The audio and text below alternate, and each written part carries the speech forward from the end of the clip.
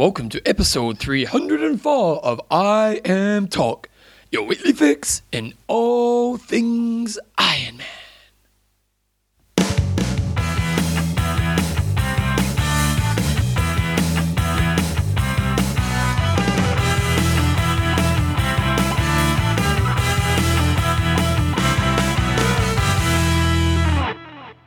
Right, guys, welcome along to episode 304 of I Am Talk with Coach John Newsom and Bevan James Oz. How you going, mate? I'm pretty good, and you? I'm really good as well. Yeah, you're in a mild sort of state of panic there for a second. I thought I'd lost something on the computer, but I had it and it's right here in front of me. But I'm sore, John, and I'll tell you about that later on in the show, but my legs are very sore today. Okay, I'm feeling it for you. Yep. Are you sore? Oh, I'm not too bad. I'm okay. How's your training going? It's okay. Exercise every day, which is good. Good. Well, this week's show, guys, we've got a big show coming up. I Am Talk is proudly brought to you by coffeesofhawaii.com, Tasty, Tasty, Tasty, athlinks.com, friends, and Extreme Endurance.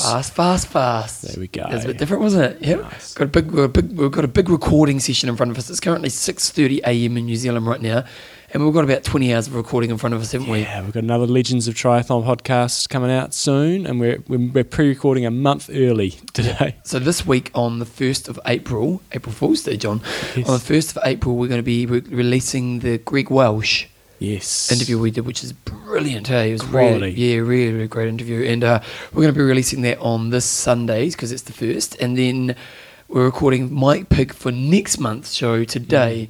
And then we've also got an interview with Felix today. Mm-hmm. And we've got the Joycenator on the show as well. Yes. And we're going to find out from the Joycenator whether she likes Joycenator, Joycetron, or whether she dislikes both of them. And we'll roll with what she's happy with. Oh, John, Joycenator, where does Joycetron come from? Her sister, Katie. Oh, so now it's us versus the family. You always go with blood, John. Okay, well, we'll Blood is find out. thicker than water.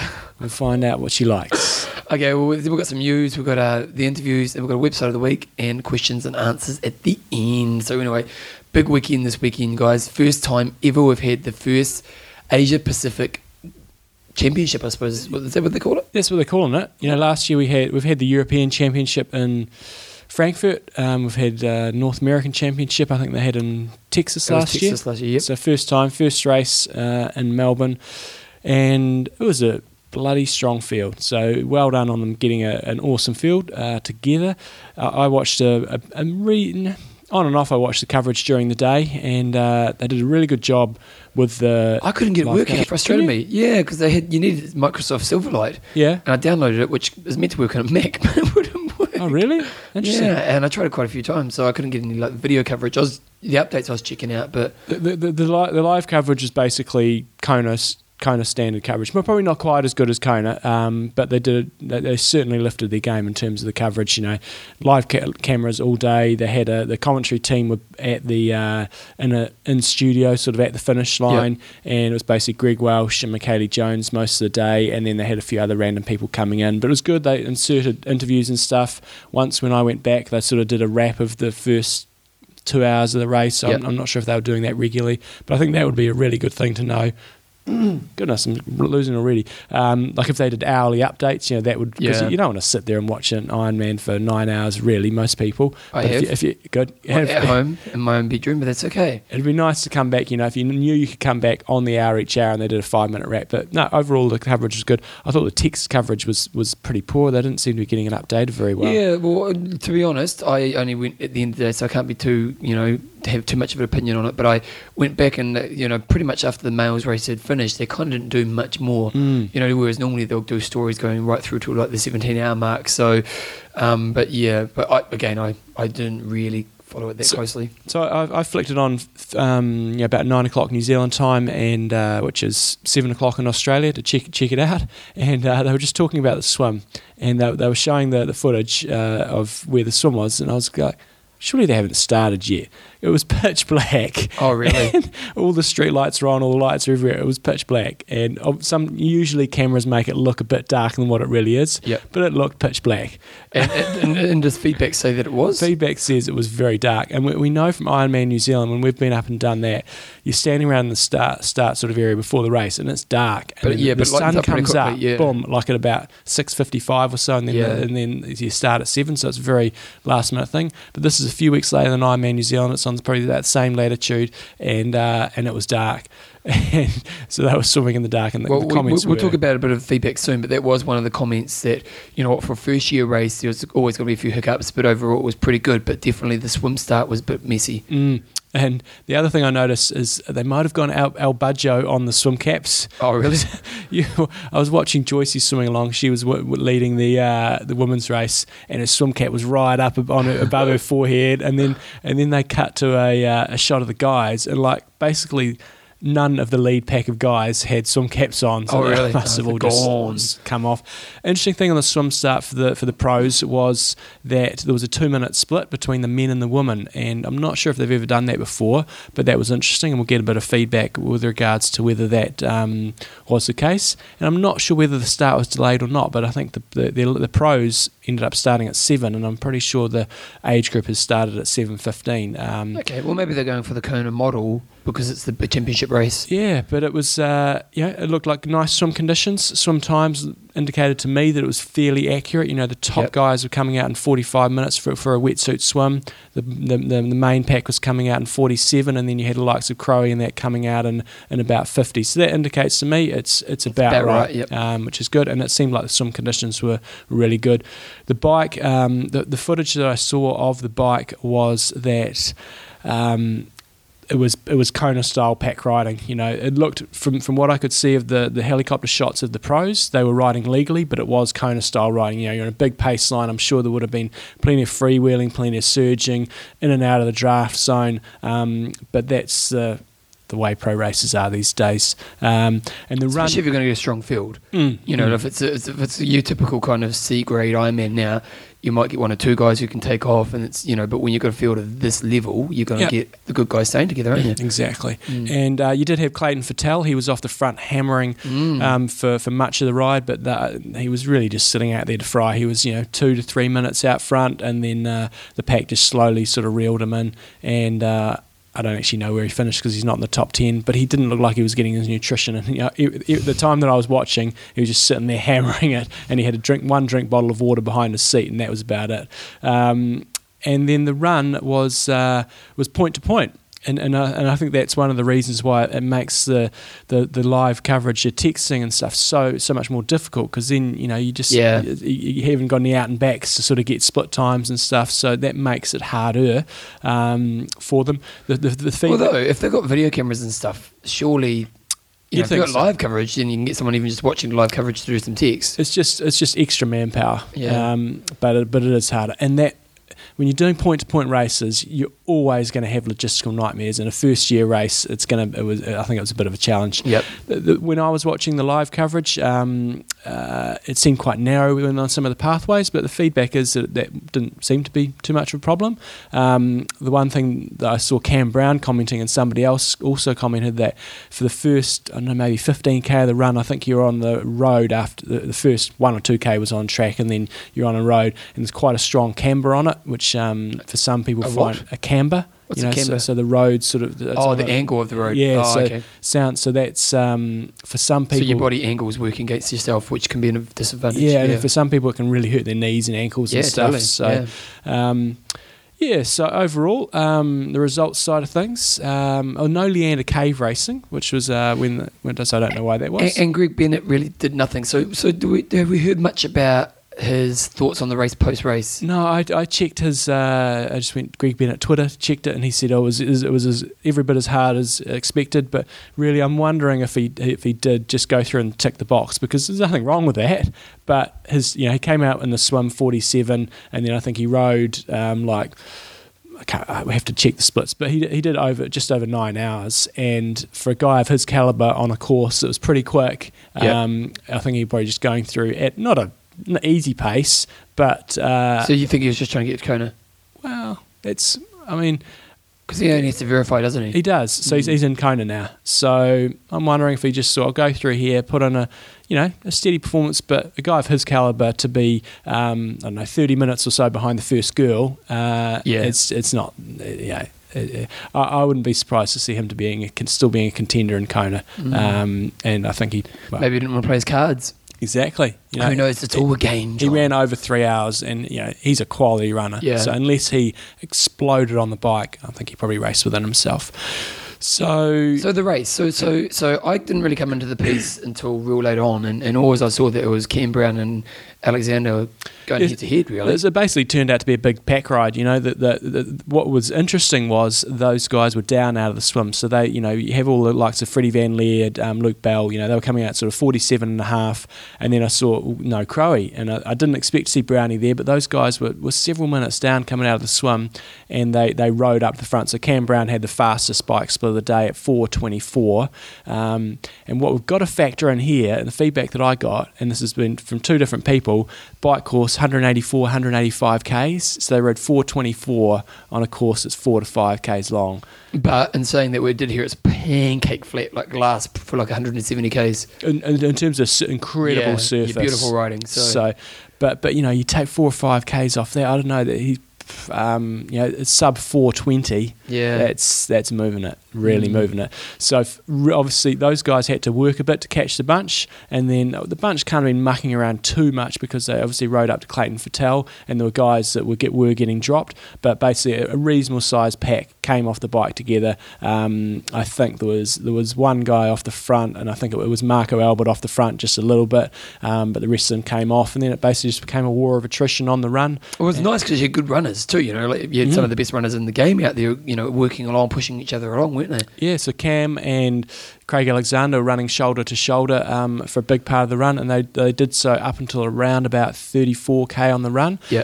Prior to that, I think Freddie and Lanos. Yeah, they were there and looking pretty good. Craig Alexander put a little bit of a burner on Cam Brown and got a bit of a gap at one stage, and then Brownie came back to him.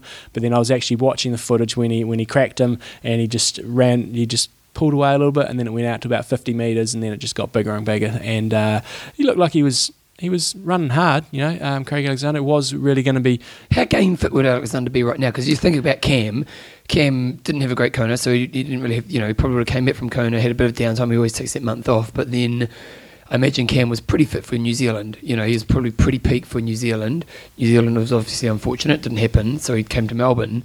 Whereas Alexander, how game fit do you think he would have been? Well, you got to put it into context. So he did 7:57 on a course that was pretty fast. You got a lot of fast times there, and in Kona he went 8:03. So only 6 minutes quicker. Yes, we now know the bike course potentially a bit longer. So let's call it sort of low 750s versus an 8:03. His performance in Kona would be well above that. So he suffered a bit with that swim, and he ran 2:38. I think the conditions were very good. I think he's got the potential to be running, say, 2:35ish, maybe even quicker. So pretty fit, but he didn't crush them. Yeah, he didn't crush them. It was pretty close racing. You're going to fix your throat there again. You should need to go to a doctor about that, I think. Well, you can talk. You're losing your voice every second week. But I scream all the time. I'm just saying. Maybe go see a doctor. I'm caring for you. Thank you. So splits of that. Well, two interesting things of the day. So a 39-year-old won the race, and a 40-year-old. It's Brown. I don't know if he's clicked over the 40, but he obviously has. 40-year-old, 39 first, 40 in second. I think we're seeing that in the sport, but aren't we? If we look, we've got Macca the year before, Crowe did last year. Lance Armstrong. Yeah. So obviously maybe it's the science of the sport. We know how to look after our bodies better, nutrition's better nowadays. A big part of it is base. You look at these guys. Nico Lanos, he would have been racing since he's a junior. He's 36 now. Cam Brown has been a full-time athlete now for probably about 23, 24 years. Yeah. So they've got a massive amount of base. Okay, so question about Cam Brown. Cam Brown didn't do New Zealand this year because we did the 70.3, got fourth, wasn't it? Third. Okay. Yep. So obviously thought, well, go to Melbourne. Will he go to New Zealand next year? Because how much would he got paid here? Well, it was 25 grand for first, so I can't remember exactly, but let's call it 15. Yeah, and what's New Zealand now? 7? Yeah, maybe 8.5. 8.5, I think. 8.5 US. For Cam, it's obviously exposure in New Zealand, so maybe it's better sponsorship dollars. Yeah, but it'll be interesting to see what he does. Yeah. So splits for Brown for Crowe: swim 50 minutes, bike 4:24, run 2:38 for a 7:57 for 44.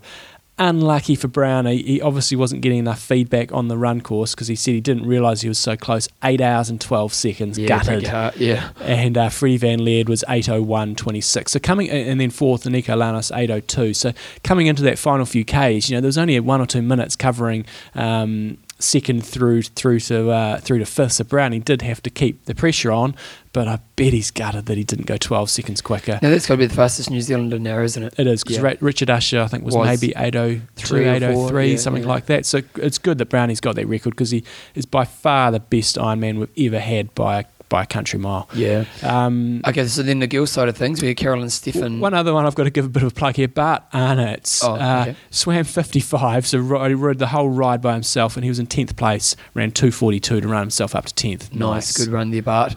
Okay, girls' side of things, so we had Caroline Steffen take it out in a pretty solid race.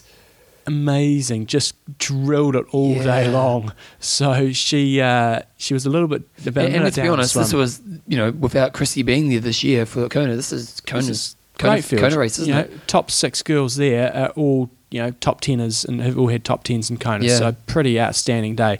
So she was a minute down out of the swim on Joycey. Joycey came out with 2 or 3 other girls, and a bit surprised Caroline Steffen was down, but then these two teamed up on the bike, and Joycey hung on to her for quite a long time, like I think at least halfway, if not to 3/4 mark on the bike. And they were just crushing everybody. Really? Absolutely crushing it. I think she came off the bike and she was ended up being 7. It was either 7 or 9 minutes up on Joycey off the bike, and they were 22 minutes up on the likes of Jo Lawn, 9 minutes. Yeah. Jo Lawn, Gina Crawford, Rebecca Keat, and Miranda Carfree. 22 minutes. It was massive. They just crushed it. Wow. So, but not only did she do that, she went on to run a 3:01:22, and apparently the run course was, from what I've seen so far, was pretty accurate. Somebody said to me last night, oh, maybe it was a bit short, and I think the run course, you're looking at the guys' times, you'd say it's pretty accurate.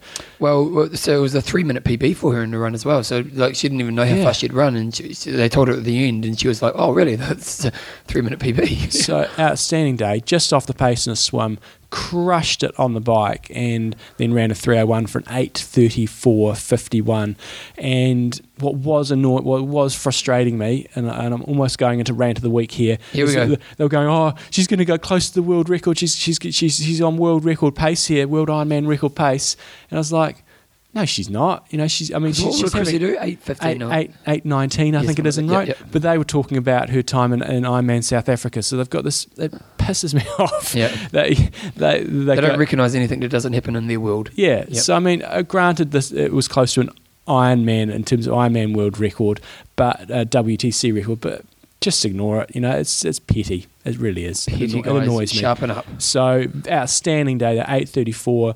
Rachel Joyce in second. 3:05. We'll hear what she has to say.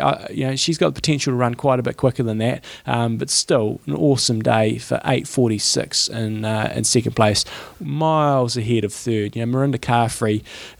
Even if she's probably got the potential to run sub 250 on a course like that. Yeah, which is interesting. She obviously had a bad day or maybe just she gave up because she knew she wasn't going to win. Because if you look at her time comparison to Caroline did 3:01 with Rinny in the run, who's done close to 250, isn't she? Well, she's done like 252 or 3 in Kona. Yeah, so she's done a fast run. She did a 2:58 here, so she was only a couple of minutes ahead of Caroline Steffen. So you kind of go, well, maybe she just got to third and thought, okay, I'll just plod home. Yeah, because it was very close between her and Jo Lawn. She didn't pass her till fairly late in the piece. So, yeah, how motivated can you be when even if say she had run 250, she's still going to be not even close to second. No, she was 30 minutes behind Caroline Steffen. Yeah, 30 minutes, massive. It's smoking. So outstanding performance. Like you wouldn't have picked that, even if Caroline. You might have gone, "Oh, Caroline's going to win," but to beat Rinny by 30 minutes. Well, totally. You'd expect her. Okay, 20 minutes, massive lead coming off the bike, but you'd expect Miranda Carfree to run 10 minutes out of that at least. Yeah. We were saying last week these girls are going to need 10 to 15 minutes possibly on her. So no, that's a staggering performance. And I think it's good as well because without Chrissy and Kona this year, you kind of Rinny has been the next person for the last few years, and quite a big gap. Yeah, quite a big gap. And Caroline was pretty strong in Kona, but she kind of just faded in the run, and she would talk to us about how she had a bit of an injury post. But really, this year's Kona is going to be a great race, isn't it? It is. So she's certainly put herself in a strong position. So Jo Lawn was fourth. Pretty solid race for her, 9:06, and Gina Crawford in fifth and 9:11. Those girls both been sub 9, so still great field. Rebecca Keaton 6th and Jessica Jacobs in 7th. So good racing. So we got some feedback from a few of the listeners and Coach Jeff Smith. He has a nickname, doesn't he? What do we call him? Probably call him Coach Jeff Smith. I think that's what we went with. I think we called him The Voice. Yeah, I think he did. Yeah, The Voice, yeah. And because he's the best voice in podcasting. And basically, he was sent us through some notes around some things. You want to go one for one? Oh, no, this was somebody else who sent this through, actually. This was Karen Sutherland, who went 10:34 on debut in an Ironman, second ever triathlon. Coach Jeff Smith just said that it's the first of WTC's new draft legal races. So obviously in the age group category, it was just drafting crazy. Yeah. But no, Kieran had a great day, and some of the feedback he said, they tried really hard to get the spectators sort of. They had like every 10k they had sort of a block where people could hang out. Yeah, but the problem was the bus. There was so much traffic congestion they couldn't actually get there in time. So his girlfriend and friends and stuff were on the bus, and he was actually running along on the road, and he was actually running quicker than them, so they got to the 20k stop the same time as him on a bus. So that's just traffic congestion. Apparently that they also had to get all the bikes, because it was a split transition, all the bikes from the end of the bike leg to the finish line, and apparently again they had traffic congestion there, so they're just teething things. But on the whole, he said they did a pretty good job. We've mentioned the swim start was apparently a bit of shambles. People were like 100 metres in front of the start line, and so just a few teething things. But he said on the whole it was pretty good. Bike course measured long, swim start was a bit of a shambles. Apparently the tunnel, they had this thing that at the bike turn, there was like a hill that was apparently 12%. He said that was he said that they were pushing it to be calling that 12%. But on the bike, he rode through this big tunnel. Apparently that was pretty funky. But on the whole, he said it was wasn't too bad job. A few things that can be relatively easily ironed out. So if you want a bit more feedback, we did get I put a post up on Facebook, and a number of people did say that. Well, I think a couple of other quick things was that apparently crowds weren't that big. Which is probably going to happen in a big city, but when you look at Frankfurt, and apparently the crowd's absolutely massive in Frankfurt, so hopefully Melbourne kind of get behind this race a little bit more. And I know it's first year, so you can't expect a lot, but it'd be awesome if they can make that into getting a couple 100,000 people supporting the race. That would be. It's always hard on a point to point as well to get a good crowd. You only get to see them come past once, so that's always going to be a challenge. And I have to say, I did see the finishing shoot, and it seemed a bit piss poor. It was just, they didn't look like they had a lot of space. It was quite narrow. And you kind of, because I was trying to see Cam finish, and eventually I think it was on someone put something on YouTube, and it was just like, it seems a bit of a letdown. Yeah, so maybe. And also it was quite narrow, which is you have to think about sprint finishes and stuff. Not just for the pros, more for everybody else. When you got a narrow finish shoot, sprint finishes, we've seen some issues, in races, short course races before. So, but on the whole, feedback was that the run apparently very nice and scenic. The bike course, it's super fast, but not particularly scenic when you're riding up and down the motorway. But hey, if you want a fast bike course, this looks like it's the place to go. You know what? And it's a step in the right direction. For years we've been talking about, it'd be great to get these guys racing more outside of pro, racing against each other. And we had a pretty exciting race last weekend, both female and male race, because they've done the system now where we have these more next level races, and that's what we wanted in the sport. And early days, but step in the right direction. Drafting on the bike. Look, I think at the end of the day, if you're going to go to a race, it's mass start. If you've got 2,000 people in it, there's going to be drafting on the bike. And if you want to go to a non-drafting race, you either choose a race that's hilly, or you choose a smaller race, or you choose a race that's got wave starts. It's just, you hear this every single race now, drafting. There's lots of drafting out there. If it's a mass start, 2,000 people, it's going to be drafting. But the only thing I struggle with that, John, is that if you get then done for drafting, you're just so unlucky then, aren't you? Because everyone's going to have to draft at some stage. I remember last time I did rope, the second lap, you're going, because you start off as a pro, so you get ahead of the field and you kind of race the whole first lap by yourself. You come in a second lap and you're just passing people all the time. But there's times where you're drafting just because of the situation, and you kind of feel like, for the people who got done drafting in Melbourne this weekend, if it was a bit of a draft fest but unavoidable, it's a bit stink if you get done just because, you know what I mean? Like, it's... Yep. I think you've just got to... Some people are just so blatant, it's not... You've got the people that try to stay out of the draft zone. Yeah. But you've got some people, they're literally riding on the wheel. Yeah. And those people need to be hammered. But I think the thing is, So it's just a hard situation, isn't it? Because some people, I'm sure, got penalised in situations where 90% of the other riders in the field are doing the same thing. The only solution I can see is to go wave starts. Otherwise, it's just going to stay there, and that's a real shame for the sport. But hey, you got to ask yourself, growth presents new problems. Would you rather have drafting, or would you rather and just lose the mass start, or have a slightly fairer race? What would you prefer? Well, I did. We did wave starts there, right, yeah. and doesn't bother me. I mean, it's a lovely spectacle for the spectators to have that one massive big start. But hey, if you had multiple starts, then maybe it extends the excitement out a bit at the start. In a perfect world, have a mass start, but. We see what we were at Kona. You see people riding up the hill, up Palani Drive, and it's just 5 or 6 abreast. A lot of people equal standard. It's just a simple maths equation. You can't have that many people on the road at once. Simple maths teams. It's simple. It's maths 101. Apparently, we need to go because we've got to go to an interview. But apparently, ITU have a formula that you put in the number of athletes and the size of the road and stuff, and it tells you're going to have drafting problems or not. And I think if you put it into most big Ironman races, there's going to be problems unless you do wave starts. It always fails. Okay, guys, we're going to be back in 2 seconds. We're back from our 2-second break, and John's telling me something I'm not even sure what he's talking about. So we've just done an interview with Mike Pigg. Good guy. You'll be able to listen to that in about a month's time. Yeah, we're getting ahead of our legend shows, aren't we? But that's good. That's all good. So you'll hear him soon. But one thing Mike Pigg talked about was he had a really forward bike position, and he talked about dancing on the saddle and crutch issues and stuff like that. And one way you could get rid of crutch issues is to get yourself a good pair of bib bike shorts, Bevan. Oh, do you know who does bib bike shorts? I wouldn't even have a clue, John. Who does? SLS Tri. OMG. So go to slstri.com, put in the code IAMTalk, you get 25% off. They've got some awesome bib shorts there. One thing about their bib shorts is they've got the compression side of things. So they're using 40% Lycra. Normally you only have 20-25%, so you get maximum support of your quads. They've got the cool sun reflective and UV protective sort of cold black technology going on, so when you're wearing black it's not making you heat up. A nice little pocket in the back, nice and light, great gel pad, and then free shipping in the US. So if you want to get yourself some SLS Tri gear, go to slstri.com and put in the code IAMTalk, get 25% off. And while you're there, guys, check out their sales page. Just saying. You want to sell, you want a deal. They've got some deals on their sale page. So big result from the weekend was obviously Ironman Melbourne, but we also had Hits Ocala, and Bevan's got the results there in front of him. Yes, I have right here in front of me. And good old Russell Jones took it out in a time of, now wait a second, that's the time it started the race. I've got the race start time there. Nice. 7:14 on the dot. And he did it in 11 hours and 3 minutes to win the race. Dominated Dojo John. Yes. By over 2 hours.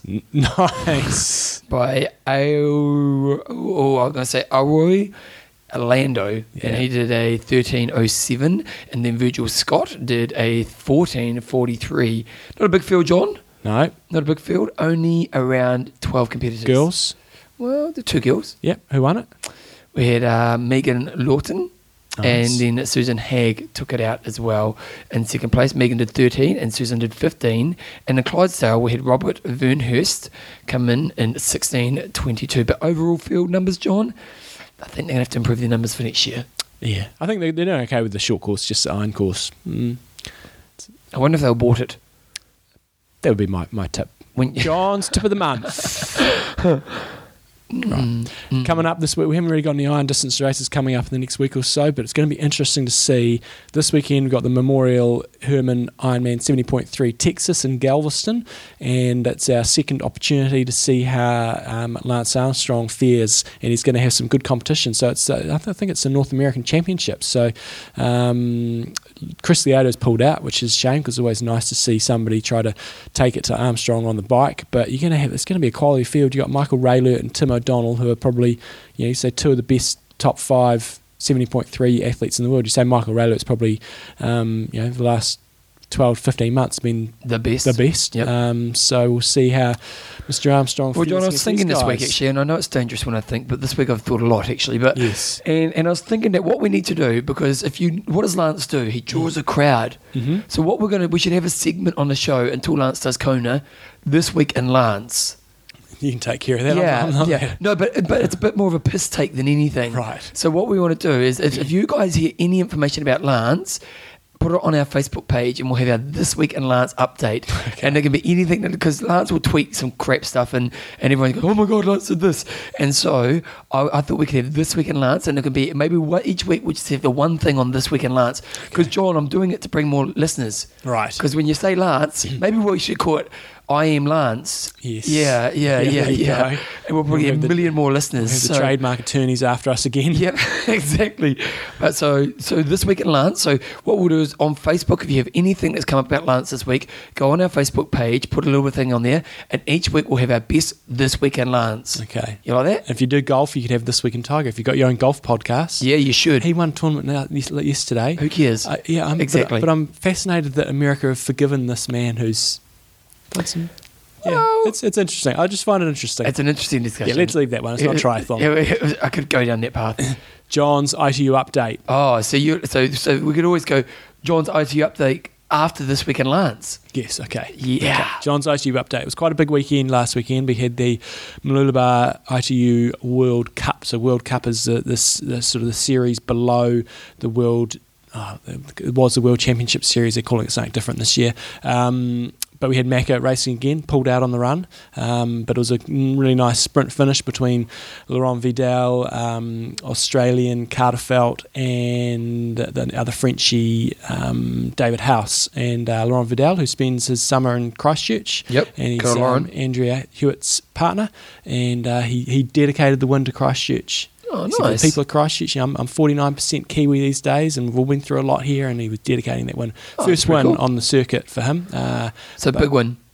Big win. It was a good field, and he's got a good sprint finish on him, Laurent. And then but interesting to see Macca pull out. So what happened? He apparently had a cold or something on the run. He was a bit down the swim, and but then he pulled out on the run. They had a picture of him cheering people on from the sidelines. So So was he well behind on the bike? didn't check that one out. He was Okay. about 30, 40 seconds down out of the swim, so I'm not sure if he rode up to the group or not. Erin Densham won the girls, really dominating performance. The girls, the Aussies are going to have a real selection issue coming up. And the guys' side of things, the third man slot really isn't nailed down very, very, very firmly because Courtney Atkinson would have had the inside running on that, but who knows who's going to get now because he's not really performing. And then on the girls' side of things, you got Emma Moffat. No, Emma Moffat's already got a slot. Emma Snowsill, defending champion on her day, head and shoulders above everybody else in the world. Didn't really do much last year. She kept getting sick and injured, and then she had to pull out of this race before it started. So do you go with the incumbent Olympic champion on the off chance you're hoping she might be right, or do you put another one of your girls in there? And Aussies have got 3 girls who could potentially medal there, so they've got a bit of thinking to do. It's a problem, John, isn't it? It is. You were surfing the net, not listening Well, no, to I'm a trying to see what word Mac I is- was saying. Just checking out Macca's page to see if he had anything about the race, but he didn't. So what'd you say? Next stop is Sydney in Now, a this few is the weeks' big one, time. isn't it, really, It is isn't a it? big one. Yeah, this because is the key. There's not many stops left in terms of Olympic qualifying points, so there'll be a lot of scrambling for points. The Brownlee And high quality field as well. yeah, Brownlee brothers aren't racing apparently, so it's anybody's money. Is it Alistair who's got the ankle? Achilles, yeah.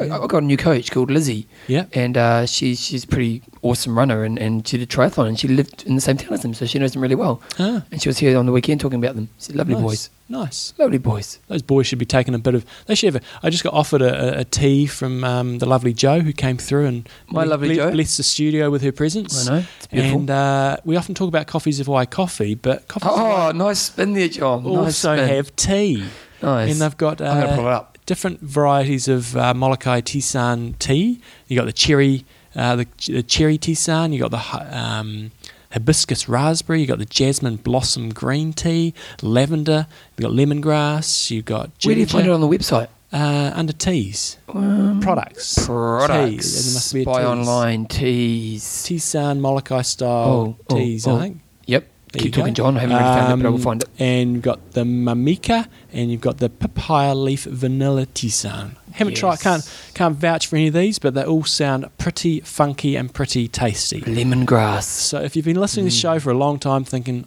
I'm just not into coffee, I'd love to support Coffees of Hawaii. If you don't drink coffee, chances are you probably drink tea. So Well, get John, on do you there. know my nightly tradition? A cup of tea. There you go. I was hammering you last week. I'm going to take you down again. No, because there's more to it. There's more to it. I have a cup of tea and then 4 bits of dark chocolate. Oh, well, we haven't heard that one before. No, I know. But I'm just saying, I could get some Coffees of Hawaii tea, and while I'm on their website, get a bit of chocolate as well. There you go. Some Just coffee saying. beans. I know. There you go. So if you want to get in a bit of tea, go coffeesofhawaii.com. Remember our discount codes. I am talk. Do you like flavoured tea? Drink a little bit, but not a great deal. A little bit. But I know a lot of people drink a lot. Those pommies out there, they drink a lot of tea. And if you want to just experience a slightly different flavour, here's your opportunity. Go to coffeesofhawaii.com. Cherry ambrosia. Oh, Coffees of Hawaii team. Coffees of Hawaii for your greatest tea. You know, this week, our hot topic, not a lot of people commented. No, because John. it was just a no-brainer because it was such a well thought out. You think that? Obvious. Think that? I've got some issues because the way that people got confused because you just cut and pasted onto Facebook. Cut and pasted what you gave me. No, I had bullet points. No, because Facebook wouldn't let me do bullet points. You just press return. You could have at least segregated the lines. You can't. I tried that, John. I did. I don't think you tried hard enough. Well, I Bevan. did, John. I did. It took me 10 hours after the show. I've got to admit, I went on there and looked at it and it just looked like a big glob of text. And so I think people got confused. Hey, John, got put off. John, you guys listen to the show. You know what John was saying.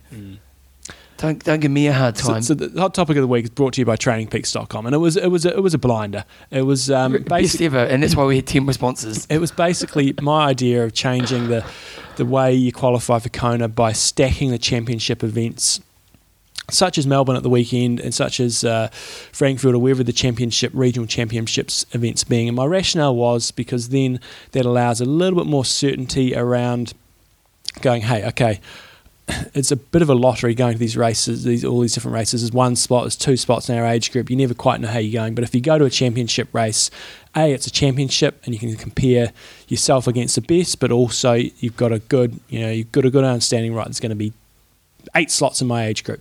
So Can I read first? Yes. Aaron Ainsley, or whoever you say that. I love the idea, but I see one major flaw. But his flaw is a good one. I've taken it on board. Hey, just listen. You suggested that your IM position in your age group from the previous year would be used to establish preferential entry into the regional championships. Consider this. I do Ironman New Zealand this year. Great race, do it. And placed 5th in my age group. Love it. Great race. My friend does Ironman Melbourne, a regional championship race in a stack field, and does a similar time, yet places 20th due to the better competition. Next year, I qualify for Melbourne as preferential entrant, and he doesn't. Your idea is good, and I think it would help the popularity of smaller races, but it needs some fine-tuning, John. I like your feedback, Aaron, and the feedback has been taken on board, and so we need to move to maybe a percentage rule.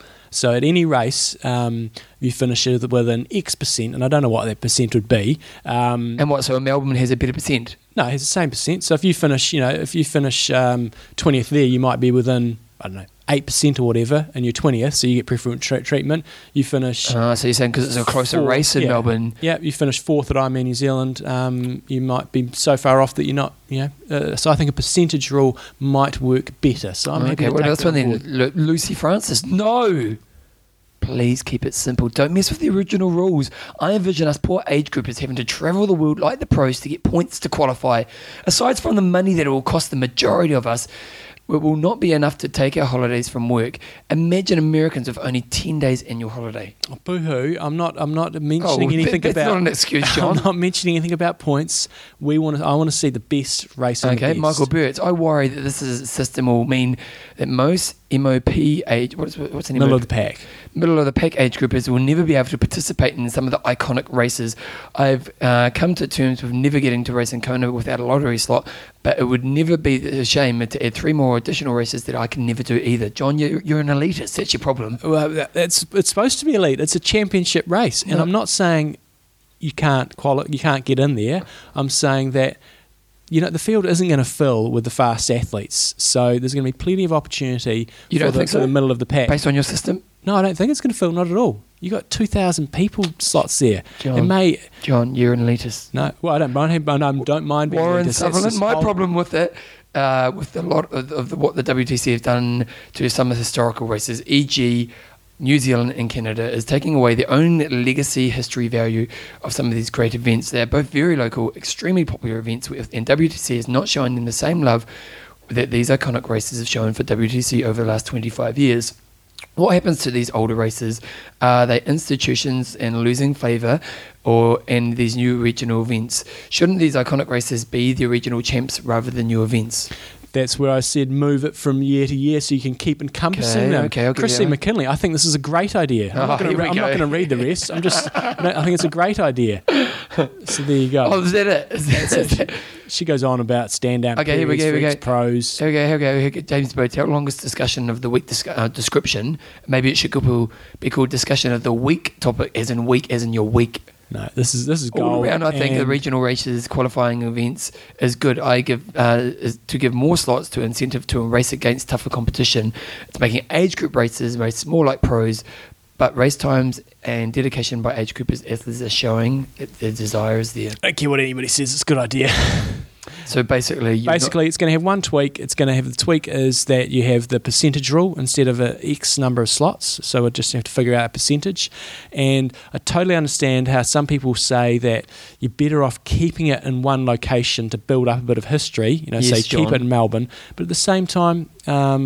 Or whether you want to move it around a bit to make it a bit fairer for those iconic races and fairer for those people that don't have to travel halfway across the continent to be able to race. Okay, so John, the iconic race discussion. Now, this is an interesting one. So you go, okay, well, I'm New Zealand. It was the second Ironman outside of America, wasn't it? Pretty sure it was. Or Canada, or it was one of the very. I think it might have been. Yeah, so us Kiwis, we were on the ball. Yeah. And the thing is you kind of go, well, you know what, we were one of the first races, it should be iconic, and, you know, maybe WC should be making more effort to keep it as an iconic race. But things evolve. Exactly. It's not even in the same location that it used to be. Yeah, and like as much as I love it, I mean, New Zealand, if you look at any sporting event, if you look at, like, I think in soccer, no, I can't really talk much about soccer, but FA Cup, is not the cup it used to be, because other things have come along, the European Championships and all those type of events are more prestigious now than maybe winning the FA Cup. Now, tell me if I'm wrong on that, but I think from the outside looking in, that's what's happened. They'd rather win the Champions League than the FA Cup. Yeah, totally. Whereas maybe in the 80s, the FA Cup was the pinnacle, and sport evolves, and with that, different events are going to, like Nice. Nice was in the 80s, other than Kona, the event to win, wasn't it? Yep. And so, whereas Nice nowadays is just, it's not really, it's Ironman France, really, isn't it? But it's not the same thing. And so maybe, that's just the way the sport goes. And I can understand why, if you're a bit of a purist, that's a bit disappointing, because some events, kind of hold to your heart. But, that's just the way things move, isn't it, John? Yeah. So I'll be forwarding this on to WTC, saying I'll expect this to be introduced next year. I actually expect a PR release next week this time. Yes. Yeah, Jessica will send us through an email saying, look, we've got this new system. We've called it the John Newsom system. There you go. I always to say, I did like the way that Ironman Melbourne named the trophies after previous legends. Yes. So if you won it, you got the Greg Welch male trophy and Michaela Jones female trophy. And I kind of like that. We don't do much of that to this point, have we? No, it's great. If you win Kona, you don't get the... Who was the captain? Collins, John Collins. Yeah, you don't get the John Collins trophy, do you?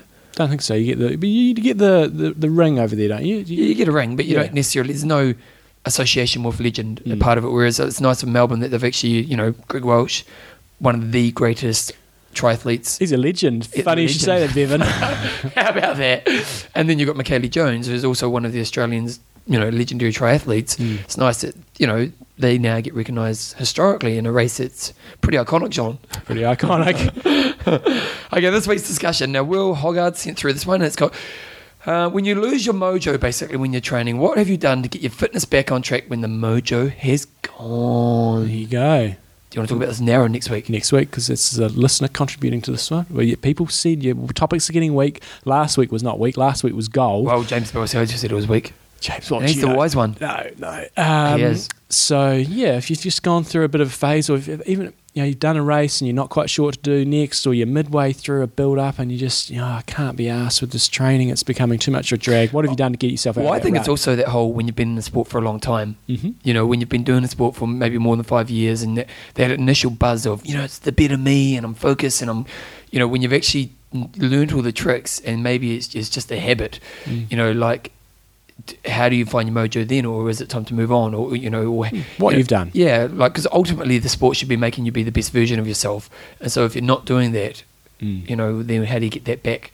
John, I've got a question for you. Yes. What is TSS? Well, that's what we're going to find See out. what it is? Nice.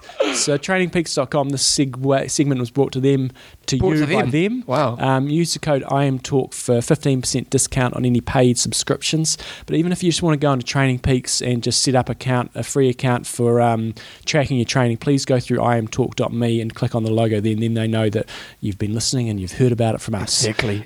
Do it. So next week, I think it is, we're interviewing Hunter Allen. Great. Yeah, and he's always gold. And one of the areas we're really going to focus on a bit is TSS, which is Training Stress Score, and also some of the performance management charts and stuff that you can use. It's a really good tool to Peaks. figure out where you're at within your body, so you can maybe rest strategies and all the rest of it. But the thing is, with Training Peaks, they've got all these great tools, and I imagine a lot of people who use them probably use 30% of them, where there's probably another. Yeah. And you know what? If we're thinking about what makes me to be the best athlete, information is king in some ways. And then if information is good, or if you can understand higher level information, then you can make better decisions around your training and your racing. And so Training Peaks have all these amazing tools. And so what we want to do is get Hunter Allen on so he can answer some questions, so you have a better understanding around how to, things like TSS. So we want to target it on a few areas, because we could ask him about a million things. So we're going to focus on TSS and the associated things around that, and also if you've got any questions around performance management charts on Training Peaks, and perhaps any questions around key things to look at if you're using the WKO software. Some of the people listening to this might be going straight over your head, but that's what we're going to try to sort of cover with him next week. So again, use code IAMTalk, go to trainingpeaks.com, set yourself up an account. It's pretty cheap, and you can understand what we're talking about. Do it. Right. We're going to chuck in an interview with Rachel Joyce now, just to talk a bit about Ironman Melbourne from the weekend, where she finished second place. It's going to be a long show, John. Good. Because we're already up to 45 minutes. Okay, we've got 2 interviews to go and we're done. Plus one question I want to answer. It's going to be a short interview with Rachel. We're not going to find out Rachel's life story. We know she's a lovely girl. We just want to find out a bit more about Ironman Melbourne. So should we say you got 3 minutes? 3 minutes starting now. Your Go. time starts now. Okay, here we go. Here's Rach. 2 days ago. Well, first of all, let's clarify one thing, John. Okay. Joyceinator or Joyceatron? Joyceinator. Yes, we're better than blood. Katie, suck on that one. Joyceatron is gone now. So Rachel Joyce is on second at Ironman Melbourne or Asia Pacific Championships. Well done. It looked like a pretty good race for you. Yeah. I was pleased. I got off to a good start on the swim, and the way it worked was we set off 2 minutes after the guys, and I knew I had a few girls on my feet, but once we started mixing up with the men, I was kind of trying to move around a bit to try and get a bit of a gap on them, and it seemed to work. And then I kind of put a bit of a spurt on after about a K.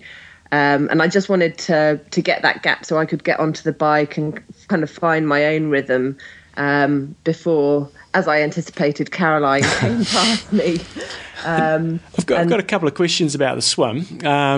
Firstly, what's the deal with your breathing? Because I just saw a little bit. To start with, you couldn't see any of the footage because it was it was pitch black. But secondly, you seemed to breathe to one side. I can't remember which side, and then you'd swing your head around and you'd breathe to the other side without taking a stroke. So what's going on there?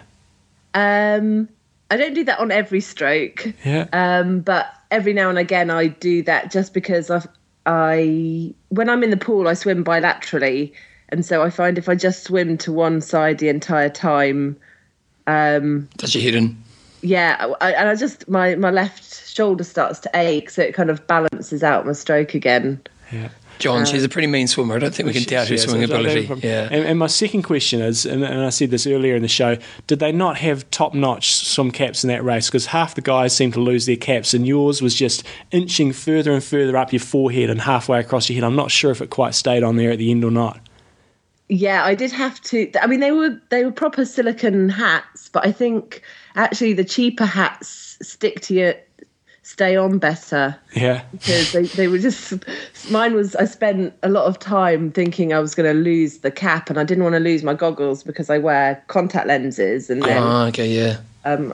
I'm kind of in trouble for the rest of the race. So I did kind of keep having to pull it down. Rach, do you want it to be a lot more than 2 minute gap? Would you rather it be more like a 5 minute gap between the guys and the girls? Yeah, it definitely, because I think the purpose of having a gap between the men and the women is to try and make it a separate race. And as you'll have gathered from the bike, it wasn't a separate race because, you know, I came out in front of the chasing pack of men. And then when I was on the bike, you know, after Abu Dhabi, where I didn't ride very well, or definitely not very well tactically, because I lost contact with the lead women's group, my tactic going into this was if Caroline came past me, I wasn't going to let her go for as long as possible. And when she came past, the big group of guys came past at the same time, and so then there was no separation between the men's and women's group race at all. So you need to have at least 5 minutes and maybe even 10 minutes to separate the two races, I think. So in the past, it was almost like the weakest swimmers got an advantage because the age group men would ride them up to help ride them up through the field, whereas now it almost seems like the better swimmers, yourself and a few of the others, actually it was swung the other way, where you got to ride with some of the slower pro men. Is that how it sort of panned out? I think some of the slower swimmers did get mixed up with the age group men as well. So I think that was happening. I didn't really take too much notice, to be honest. Obviously I was aware of the gap that was growing between the chasing women. And we were riding, Caroline and I were riding completely legally. It's just because we had a referee with us the entire time. But of course, there's an advantage when you're... Yeah, of course. If there's lots of people around you, you're going to ride faster.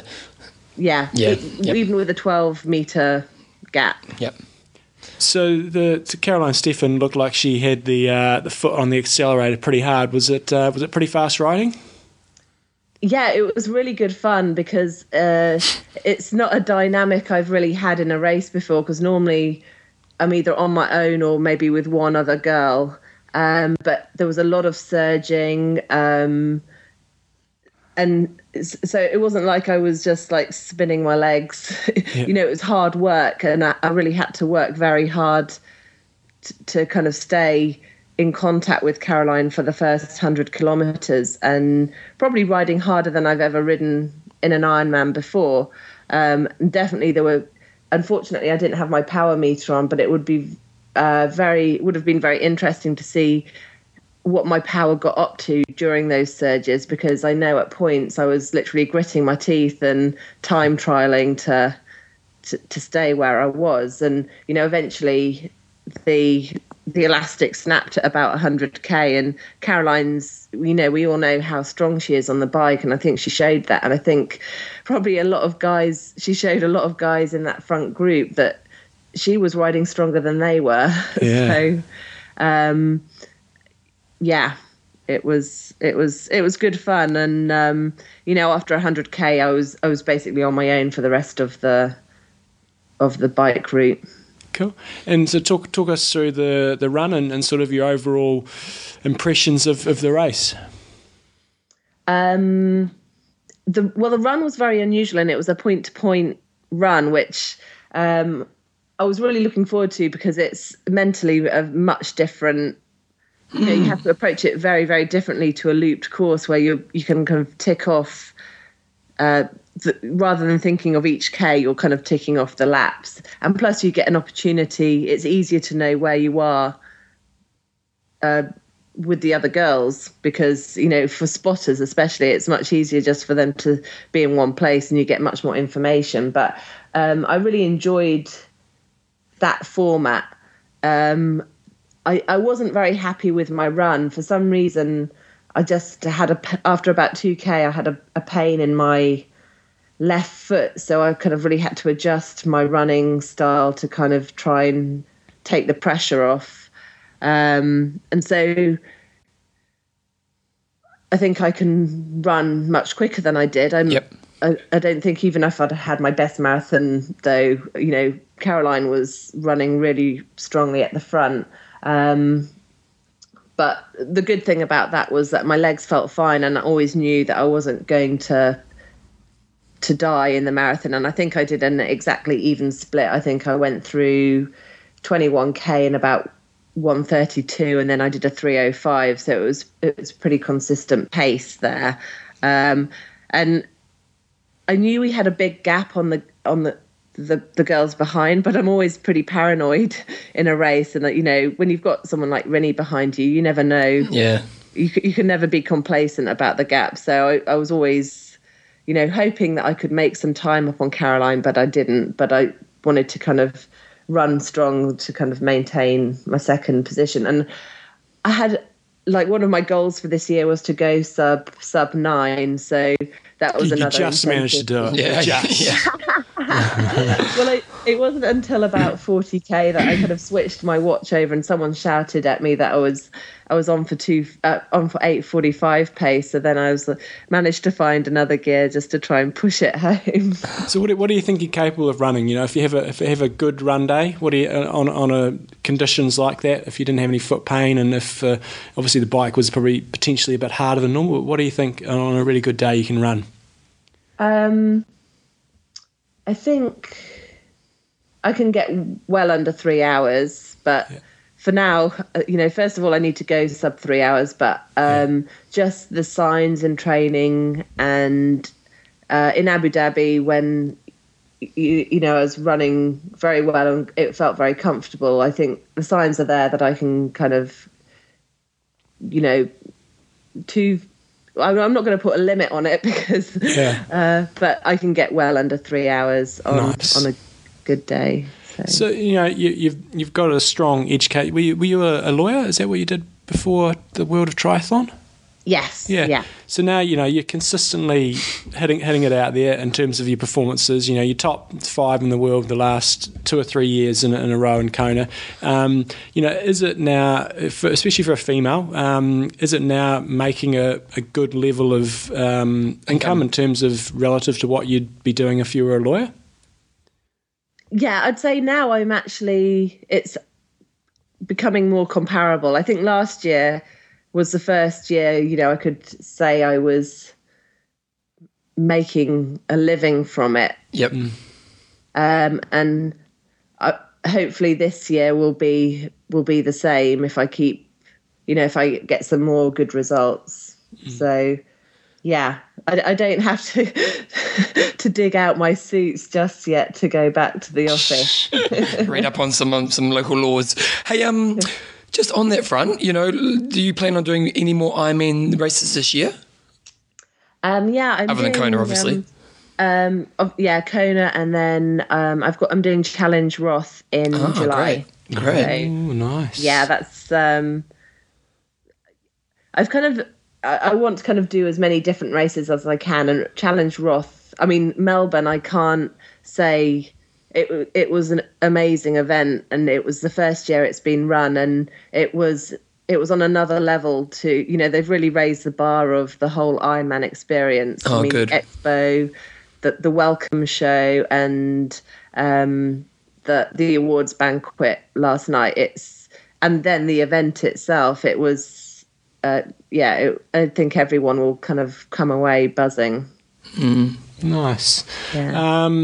I suppose just one thing, we always talk about the Chrissy factor. This year, the Chrissy factor doesn't exist. So, does that motivate you even more? No. I think, my honest opinion is one of the reasons I wanted to do Melbourne is because I really want to I want to race the best people in the world. And so that was one of the things that I found quite exciting about Melbourne, is that no one was ducking out of the strong competition. And, you have to raise your game when you're racing Marinda and Caroline, and you've got Bet Keat, and that makes me raise my game. And so I almost, it's a shame that Chrissy's not racing this year, but although I completely understand what, her reasons, and but it's always nice to think that you're racing the absolute best people in the world. And obviously Chrissy's the one that's laying down the standard in the women's race. And what I think is good is that no one's thought, oh, well, Chrissy's not here, we can sit back on our laurels, because we're still chasing the standards that she has set.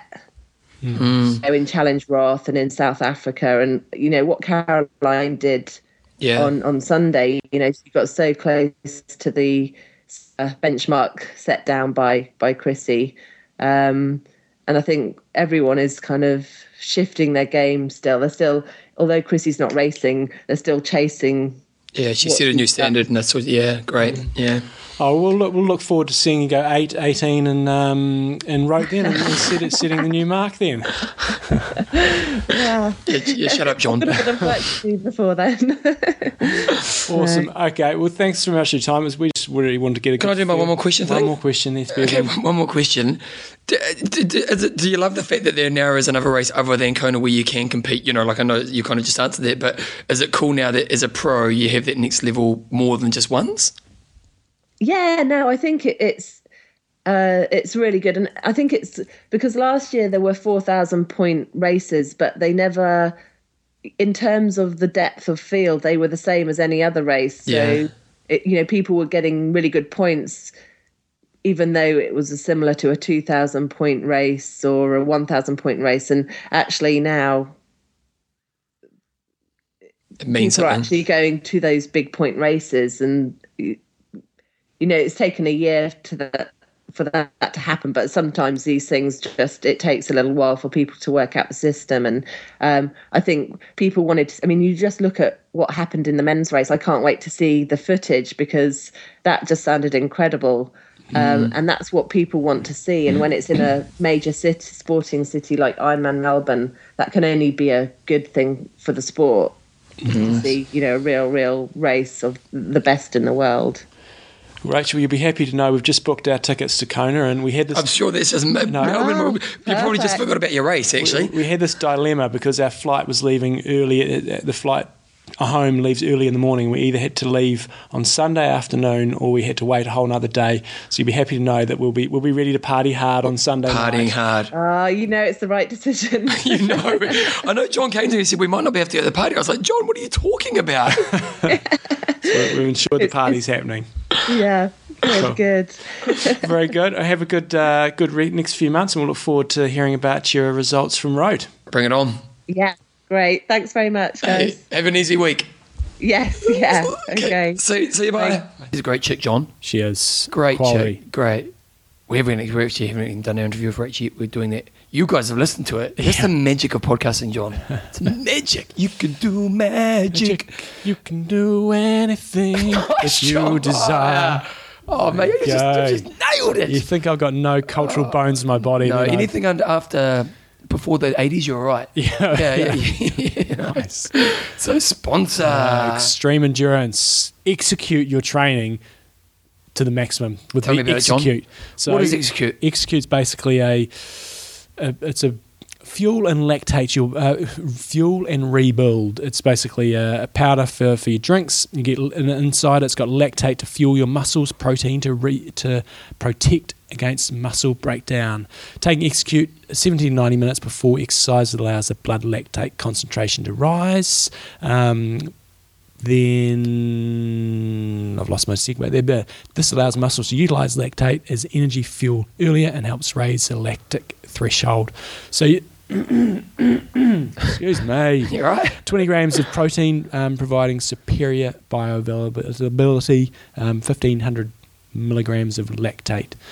So basically the deal is it's $39.95 for a good size container. It's going to last you a good while, and it's going to help you in your training and in your recovery. Just mix it in with your special Extreme Endurance bottle with a little shaker thing. What's it called? Gizmo thingy in it. I can't remember what it's called, John. And apparently it's not that new. Oh, really? For us. Oh, us Kiwis, remember? We just got TV. Exactly. Oh. So get your Execute, go to extremeendurance.com. When I went to xendurance.eu, it looks like it is now available in the EU. Initially it was only available in the States. Use the code IAMTalk, get yourself nice handy discount. I can't even remember the discount, but I'm sure it's good because we get discount. If you want to be a sponsor of our show, you got to give you guys a discount. That's what we say, isn't it, John? Exactly, and you've got to decrease your muscle burn. That's right. Now, John, I've got a question for you around TV. Yes. Is there anything wrong with my TV? I can't see it from here. Over here, look, over here. It's a little on the small side, a little old school. We've got a TV that's probably nearly around 20 years old. Mm. But, John, it works. I mean, everyone's coming around to the house. Can you need to get a new TV? No, you don't. Thank you, John. No. We recently got a new TV. Yeah, and you were pretty happy with you because you got a deal, didn't you? Yeah. But it was 75% of it was paid through a Christmas present money from my parents. So we thought, right, let's buy something that's going to be good. If I had to go out and buy it myself, I wouldn't have done it. Really? No. TV's TV, hey? Does make a nice difference. Oh, really? Mm. How big's your TV? Good question. It's reasonable size. It's either 42 or 50 inch. 50 inch? Yeah, it's. I think mine's still 29 inch. Yeah, no, it's reasonable. My computer screen's just about as big as my TV screen. I'd say your computer's bigger than that. My in my bedroom, my office. It probably is actually, isn't it? Yeah. Yeah, but I don't see the point, John, because we don't watch much TV. There you go. Yeah, we bought a new couch. There you go. That's what I would be investing better money in. Yes, and you know what? Because we went and bought the couch last weekend, and you know what the key was, John? Comfortability. Can you lie down on it? Yes, and cuddle up. Okay. Because in the couch we've got now, Joe bought some couches before her unit, and it's just a bit small for this place. We've got a bigger house in the unit, and they're quite narrow. You can't cuddle up two people together, and you can't get your legs all the way out. Got to be able to get legs all the way out. I went in the store, and I just started jumping on every couch. I think Joe was a little bit embarrassed. Yes. But hey, they got their money in the end, so they were happy. And you keep talking, I'll go have a lie down and see if it's any good. That one's not. That's the old couch. Oh. Yeah. But when we get the new couch, you can do a couch update. I'll do the light and I didn't even care about look because I always trust Joe would do the best look. But the couch is so comfortable, John. There you go. Be excited about 3 weeks. 3 weeks. Yep. Nice. Be excited. We can maybe do the show on the couch. Yeah. Lying down facing each other. We could even cuddle up because it fits us. Yeah, ain't going to happen. But if you want to get your extreme endurance, go to xendurance.com, use the code IamTalk and get yourself some Execute while you're there. Yeah, good. Okay, guys, we're going to interview now with Felix. And now, for a while there, we've had a bit of WTC on recently, and a lot's been happening with Challenge lately. And to be honest, WTC seemed to be turning the ship around in a good direction. And so people are now wondering, well, what's Challenge's kind of play in the game? So we thought, well, let's go to the source. And that's how we roll, John. And here is the sauce. What kind of sauce? Tomato. Nice. Felix, you're our tomato sauce. Here we go. Okay, on today's show, we're happy to have Felix from good friend of the show, from the Challenge family on again. So welcome back to the show, Felix. Thank you very much.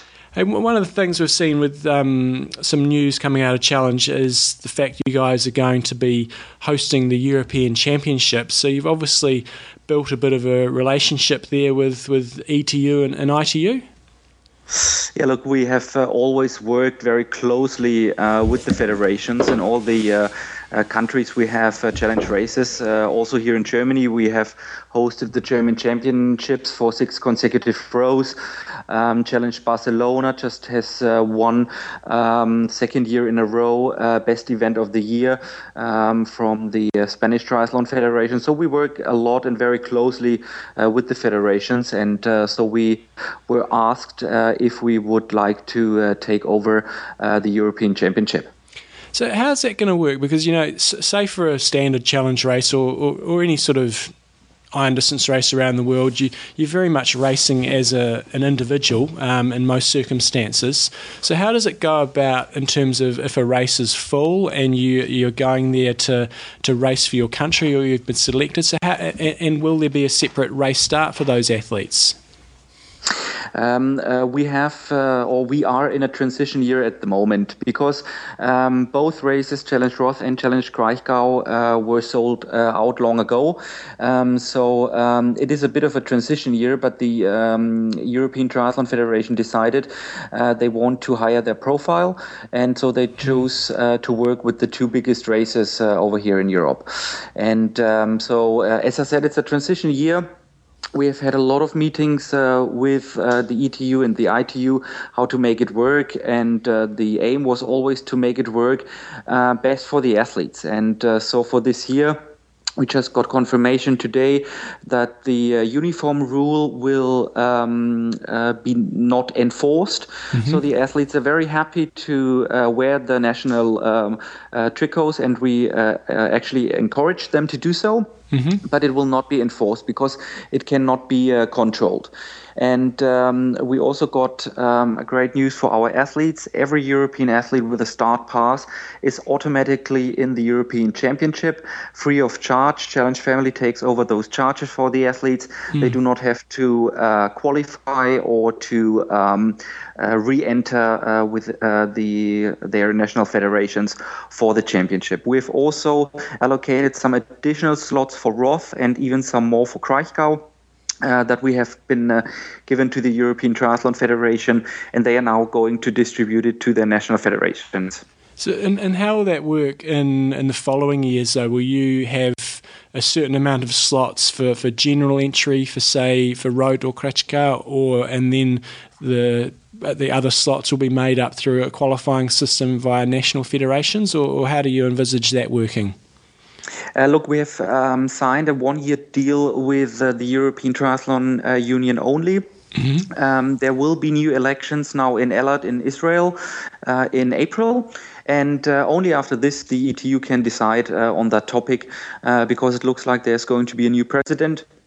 And until he's in power and the new board is in power, this question has had to be delayed. Okay. And so we are going to fly to Eilat as well. We're having meetings there with the ETU and doing a presentation for the future. And we will see how we can work together for the next years. Hey, so obviously the big topic everyone's on around Challenge right now is the Cairns debacle. You guys had your Challenge Cairns, which I imagine you invested a lot of money into last year, and getting Macca there and getting the race started and all the rest of it. And then with the transition with WTC and the people who are running the event for you, it's been a little bit messy. So we thought we probably need to get you on the show just to get your side of the story on. So just want to kind of elaborate your thoughts. Yeah, look, we've invested a lot of time and money in Cairns, together with the city, Queensland government, Queensland Events, Queensland Tourism. We've put a lot of effort and work into getting this event off the ground. It has been very, very successful last year. The partner that we have chosen was USM Events with Daryl Herbert, and Daryl Herbert decided to sell his company, inclusive all his assets, to WTC. It is for sure not allowed to do so. There have been several points in the contract being broken. Contract has been breached by USM Events, and we have then received a call from Andrew Messick, from Ironman, telling me that USM has been bought and that now USM belongs to Ironman. And only after that, Daryl Herbert called me to tell me the exactly same thing. So I've been shocked, I have to say, because I always thought Daryl Herbert and USM Events are people that have a lot of integrity. But it looks like I have been wrong on that point. I have invited both Andrew Messick and Daryl Herbert to Nuremberg. So we had a meeting with my lawyer. We've presented proposals towards WTC and USM in how to solve this topic.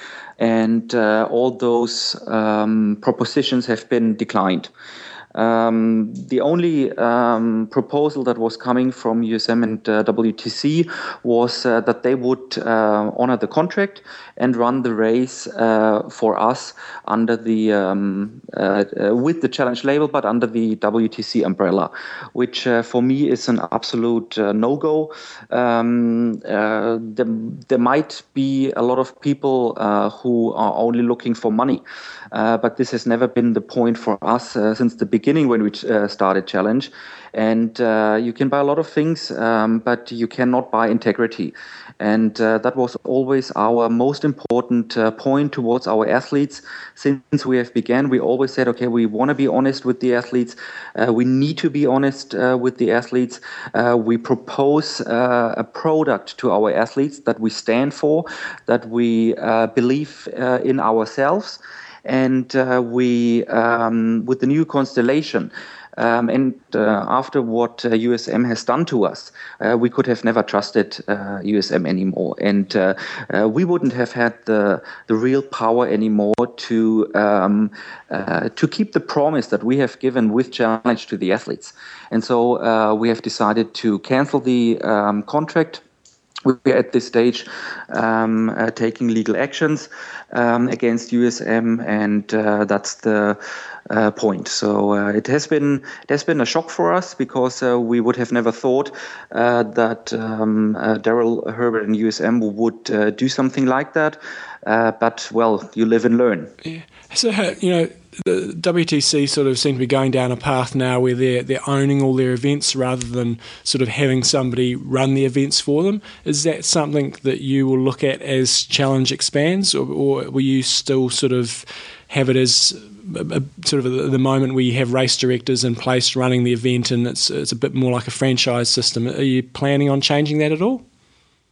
Look, we are looking into every option, actually. However, there are always positives and negatives to it. We have a team in the Challenge family where we have really, really passionate partners and race directors. All of them are triathletes themselves. They love the sport. They have their heart on the right place. And they do it for the athletes. And of course, there is a possibility that Ironman comes and with all that money of the private equity company trying to buy the races. Yes, there is. But on the other side, we have been contacted by a lot of Ironmans and former organizers of Ironmans that are now very, very unhappy that they had to sell it to WTC, and that they are not happy about their position they are into and forced to deliver things that they don't stand for. So both systems have their positives and their negatives, but we always having a look into the system and seeing what can be made better. But still, I do believe that with our team, it is for the athlete the better system to run the races. So if for the athletes out there who haven't done Challenge races, say if you compare either Wanaka and Taupo or Frankfurt and Roth, what is the message you're trying to get across to people that the difference is going to be in terms of what the athlete's going to get from, say, doing an Ironman race, say Frankfurt versus Roth, entry fee wise, whole experience wise, what are you trying to achieve? Look, the entry fee, for example, because you just named it, between Frankfurt and Roth is nearly €200 cheaper. Yeah. But what we want to show the athletes that we have the best price ratio out there by the quality of a lot of little things as well. The organization has to be top notch, but a lot of people can do that. So we need to set us separate to other events by all the little things in and around it. If it's a really, really good quality backpack, if it's the medals, the multifunctional finisher shirts, all those kind of things, the different pastas and salads at the pasta party, the program where we have huge concerts with 10,000 spectators on the Friday night before the race event. All the different hotspots on the course where we have announcers and music going that draws the people. Roth last year had more than 150,000 spectators, which is by far the biggest number in the iron distance circuit. And so we want to create an exceptional experience that the athletes love, that the athletes want to come back to at a price that is a really, really good deal for what the athletes get. And we're not only targeting the athletes, but we're also targeting the families and the wives and the kids of the athletes. We have junior challenges, we have fun runs, we have a lot of different things going on And so we want to combine a great event with a really great destination where not only the athlete but the company of the athletes really like and want to go back. If we look to, when you guys were an Ironman and then you had your problems and you turned into Challenge, and to be honest, over the last kind of period of time, WTC have always had kind of a bad perception to the public, but it seems that Andrew Messick has started to turn that around a little bit, and the perception maybe of WTC seems to be improving. For you as their competition, does that worry you? And then, what's your approach moving forward? Look, it doesn't really worry me, I have to say. Andrew, and I have to say, I really respect him as a person. I've met him now. We have had some calls. He introduced himself when he took over. So I have a lot of respect for Andrew. But I think it's a very, very difficult mission that he's in. Providence needs to earn money. They have to satisfy their customers, and it's a very, very tough job, It's also, I think, a very tough thing to combine sport with that huge money, where the sports need to deliver the money. It is not easy for him. So I have a lot of respect for him, but I think by Providence being behind him, it will be very, very difficult. And I think in not too long future, it's going to be sold, and everything then changes again. It's in a position now where I think for the sport itself, it's not that good because a lot of the decisions are short term because of the model that is now behind. So what about Challenge this year? Are we going to likely to see any new events coming up for the 2012 year, or are you looking more for 2013 at this stage? Look, we have always said that 2012 will be a transition year for us. We are at the moment working on new structures, on a lot of new ideas. So by the middle of the year, say July, August, there will be a lot of new things coming. We are very excited about it, but we will not add another race. All right. So we are doing a lot behind the scenes at the moment, working very heavily on those new projects. And then next year there will definitely be new races. We are also, and that's one of the really, really positive things that I was very happy. We received hundreds of emails from Australia where they said, "Good on you. You didn't sell us. You didn't lie to us. You didn't pretend that this is a challenge race and it's organized by WTC." So a lot of athletes dropped us really, really sweet emails, and Facebook was full. Was amazing to see that. And of course, we are now also working on a replacement for Cairns in Australia. Nice. Hey, so Rote's coming up soon, or you're kind of planning all your Rote kind of stuff. Looking forward to this year's race? Totally. We had the 10th anniversary last year, which has been an absolute huge success. Not only from the sport of Chrissie Wellington and Andreas Raelert, who both took the new world records, but also exceptional achievements of so many athletes. And we're really, really looking forward. The weather here in Germany is now really nice. I've been on the bike on the weekend. The bike course is packed. We had people from Kiel, which is about 800 kilometers away, that came for the weekend to train on the course, to train with their new bike. So we're really getting excited now, and it's time that the race comes along.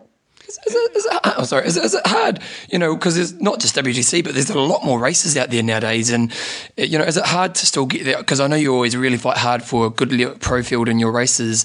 Is it getting harder as a race kind of organizer to get good pro fields?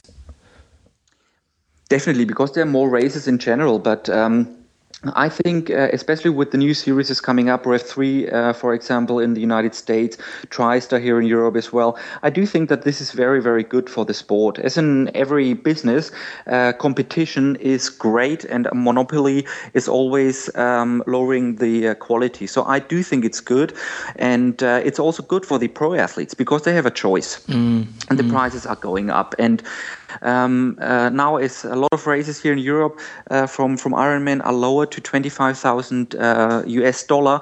Our full distance races all have 50,000 euro, which is a huge difference, and it's good for the sport. It's good for the athletes, and not only the pro athletes, but especially the age group athletes as well, because everyone has to try really hard.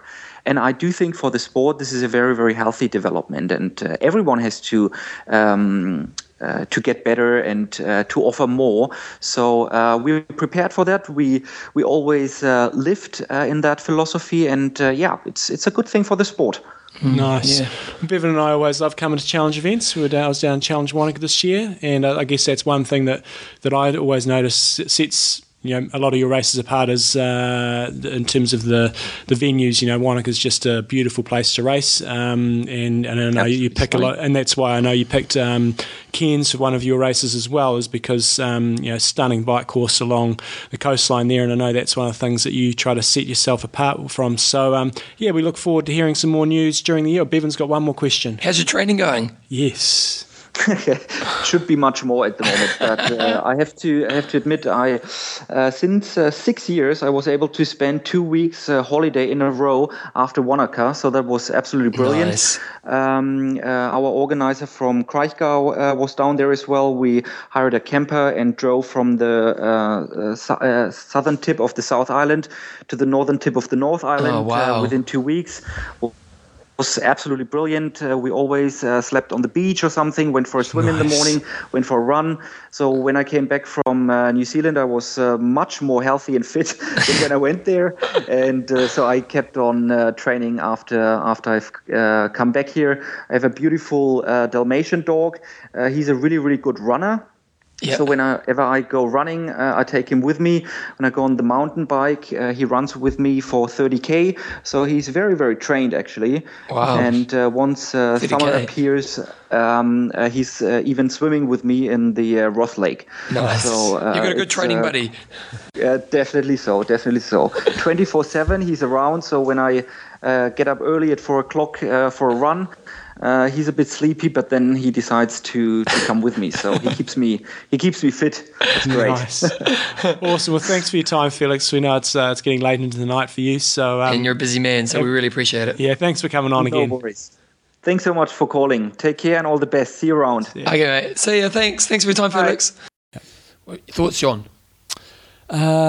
It's got a whole lot tougher for Challenge with WTC raising the game, because they always had a good point of difference. Well, they were kind of like the underdog, weren't they? And because WTC always were kind of like the big bad brother, you kind of always thought, let's support Challenge because the underdog. Whereas now WTC are turning their boat around to hey, I'm your mate as well. And so it does, if anything, it changes the perception. Totally. But, as I said, I think the thing with Challenge races is often, but one of their big point of differences for me is they choose really nice scenic courses. And if that's what you're after. Oh, and let's be honest, they do great races. Oh, yeah. Yeah, like they put on amazing races. So, you know what? As Felix was saying in the interview, it's great for athletes. At the end of the day, it's great for pros. More money's getting out there for pros. Now we can see pros making a better living, as Rachel was saying earlier, although she's high level. But and also it's great for events, because events have to sharpen up. And if you want to be better, you've got to do those better, smaller things better. And, for us athletes, that's what we want, isn't it? And for those of you who complain about entry fees, their point of difference as well is their entry fees are lower than WTC ones. Do you want to do a sponsor now? I've lost track of how the show's structured at the moment. I think we'll go sponsor, and then we'll do your question. Okay. Sponsor. So this weekend we've got the Galveston Texas 70.3, which, to be honest, I'm sure is sold out as soon as everyone found out the Lance Factor was coming. Yes. This weekend, Lance, he's racing this week. Yes. But you might like to know. And so we went on Athlinks and we said, well, who in our community are going to be doing the Galveston 70.3? Eloy Gonzalez. Geez, I hope you're listening to the show. That's a good name. That's Gonzalez. A great name. He actually lives in Fort Worth in Texas, USA. We've also got Mary Austin. She probably lives in Austin, Texas. She lives in Houston, Texas. Oh, I know, but close by. Yeah. And Whoops. Whoops is racing. Whoops is targeting a sub 4, nice. 3:46. Is it a fast race? Don't know. But I'm sure it will be. We'll find out. I'm sure they'll go sub 4. What do you reckon that's going to do this weekend? It's going to be really interesting. Yeah. I don't think he'll perform as well as what he did in Panama. That's just my gut feeling. I think he'll perform well. Where does that come from, John? Just my gut feeling. Yeah, but why? What are you basing that on? I don't know. He looked like he had an amazing day there. So I think Ray Lute will take him down. I don't think maybe he won't run quite as well. I don't know. I just get this feeling. Wouldn't be surprised if he wins it again. But he hasn't actually won a triathlon yet. But my gut feeling is he won't do quite as well. Okay. But hey, I'll tell you who will. Wayne Hickey. Wayne Hickey. Hickley? No, just Hickey. Hickey. Yeah. I wonder if Hickey means the same thing in America. I think it probably does. Hickey from Kaniki, wasn't it? Yeah, true. Nice. Your pop culture is on fire today, mate. Jeff Hill. Now, Jeff Hill's predicted to go be in the 44.4th percentile of his age group, because they've got the RPI indicator on Athlinks, which predicts where you'll finish within your age group. Well, he's hoping to do a 550. So, to be honest, he's obviously not in sharp form right now because his PB's a 5.23 and his average is a 5.38 and he's planning for a 5.50. So I'm thinking he's just had a kid. Or a training day. Yep. George Buffington. Nice. Buffy. Well, good old Colin Colran, he's aiming to go 4.55 and his PB's a 5.45. So he's looking to take a big step forward. Nice. So if you want to get yourself mentioned on the show, basically all the deal is you go into Athlinks, you click on the event button up the top, you type in your event that's coming up. If it's not there, you create the event on there and then you just put it into your diary and then your name gets put on there. You might get read out in the show and you can also put a bit of smackdown talk, put your times out there that you think you want to do, and put in some little goals. And what's great is as you're looking at these people here, you can actually see how many races they've done as well, or they've put into Athlinks. So Mary Nelson, she's 54 from Houston, Texas, in the US of A. She's a female. Mm-hmm. So you may not have known that, John. Yes. Because it's Mary with two R's, as in Merry Christmas. Right. Yeah, it's not M-A-R-Y, it's M-E-R-R-Y. Interesting. Yeah, that's interesting, isn't it? Yeah. Anyway, she's going for a 5.14. Nice. That's how far she wants to go, but she's put in 70 races on Athlinks. Nice. Somebody else there had like 132 or something. Who was that? Oh, somebody. Good. 127. Jeff Hill. Nice work. You rock the party. So athlinks.com. Check it out, guys. Put it on there. Get all your results. They're there forever. When 20 years from now, when you're trying to tell someone how great you were, you can say, look on Athlinks. I actually was. Nice. Okay, guys, so questions and answers. John. Singular question and answer. This is a topic I love. Please don't use my name on here if you read this. Okay. Should I read it? You answer. Just started listening to your podcast a few months ago. Really enjoyed it. My whole family, wife, 2 daughters, and 1 son enjoy participating in triathlon. My son is 12 years old and has been doing triathlons and duathlons since he was 8 years old. He has participated in over 60 kids triathlons and adult sprint tries. Last year, he won the US National Championships for his age of 11 to 12-year-old boys. He's an excellent cyclist, a good runner, and an above-average swimmer. This year, he turns 13. He transitions into draft legal racing. He has participated on a competitive swim team for the past year, and his swimming has improved. Can you give us some advice on race preparation and strategy for draft legal racings beside the obvious improve your swim? As a follow-up question, since he is an excellent cyclist for his age, recently did a functional threshold power test for 20 minutes on average 206 watts, and he only weighs 45 kgs. It's not bad, is it? And basically his watt per kg was 4.5. At what age should we consider possibly going to youth development cycle route if draft league and triathlon doesn't work out? Really appreciate your advice. My son loves triathlon and cycling and is way better athlete than I ever was, so I definitely want to support him to be the best he can be. Got computer issues here, Bevan. My computer's not playing. Okay, well, no, I've got it. It's an interesting one. I think, firstly, the fact that you've got draft legal races at the age of 13 in the States is a good thing. Well, it's quite advanced. Our juniors in New Zealand don't get any of that action. Why is it a good thing? Well, it's good and bad because I think you'll. Some of this advice here is more a bit based off ITU level, where I think at that age you're still going to get things very spread out, and you could potentially, you can potentially have the weakest swimmers still riding through the field and doing well, whereas that just won't happen at a high level, at a sort of a under 19, under 23, and elite level. That's just not going to happen. If you have a bad swim, it's usually game over in your history. So this is a really hard question because it's at that real kind of vulnerable age, isn't it? Like 16, 18, that's a bit different. You're a pro. Whereas now you want to kind of cotton wool them through these next few years, don't you? Well, and it's an interesting time. We don't have a lot of anecdotal evidence to say, hey, you should be a full-time triathlete from the age of 10, 11, 12. Yep. In the past, as you probably heard me say before, is most people have specialised fairly late. They might start specialising in triathlon when they're 17, 18, 19 and beyond, and could have been doing a variety of things before that. But the things are changing. The world champions now, the Brownlees and stuff, they're young, and people are starting earlier and earlier. But I still think that a lot of them have not been doing triathlon as a full-time sport from an age such as this, sort of around the 11 to 12-year-old But age. then the question comes, if the sport was more developed as a whole and kids were doing it that way, would the high-level athlete now be, let's say 15 years ago, we were brought up doing triathlon, every weekend, going to races and doing draft legal races, would the level of pro be higher now because of that? I think it's interesting because I don't encourage kids to be doing a massive amount of running at that young age. Running is something you can pick up, and we tend to focus more on skill development, technique development, and having a bit of fun rather than doing too much hardcore training.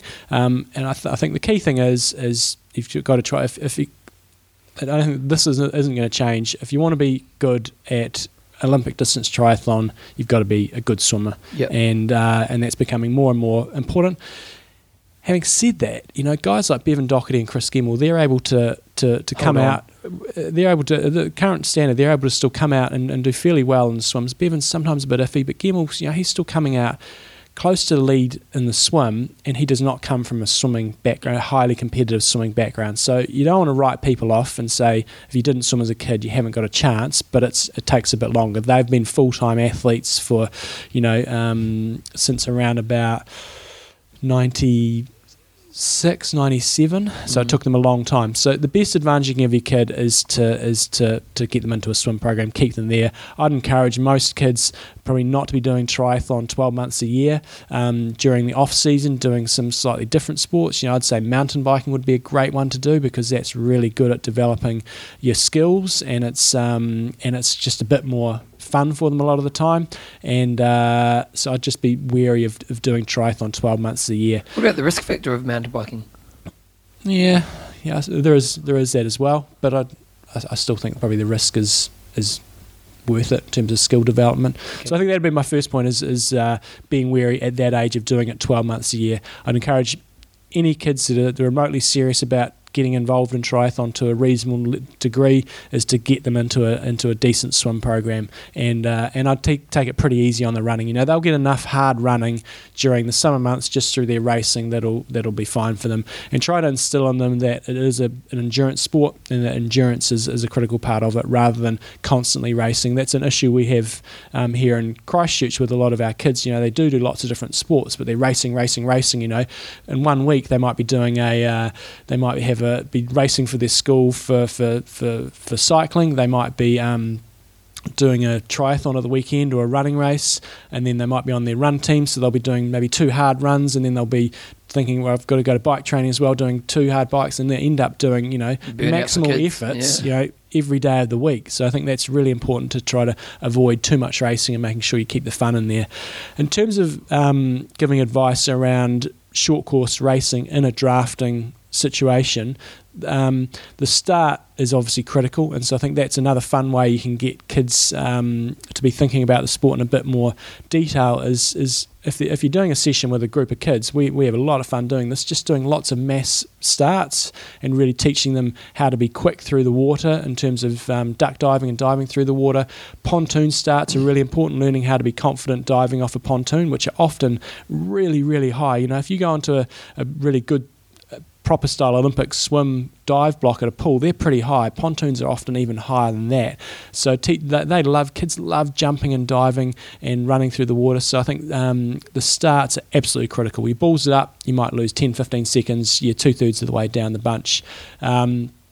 Another thing that I really have to instill in the high performance athletes that I work with is making sure that you don't become complacent in the swim.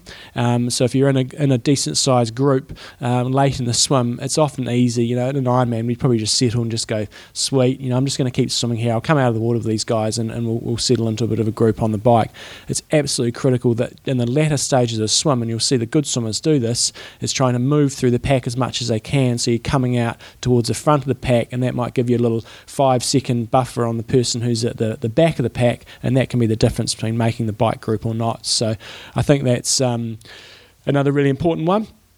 With the swimming side of things, so I think some kids give it away a little bit too early if they think they can't make it. It's often in the mid to later teens that they can really start, as they start to bulk up, that they can really start to make some big gains in their swimming. So I don't think you necessarily need to be high volume, high performance level swimmer at a really young age. You know, you look at like Ian Thorpe and Hackett and all those sort of guys. They were probably swimming full time when they were like 9, 10. Yeah. I think the main thing is to get the fundamentals in there at an earlier age. Don't get them too beat up about swimming, 10Ks a day, 6 days a week, but get them in a swim program.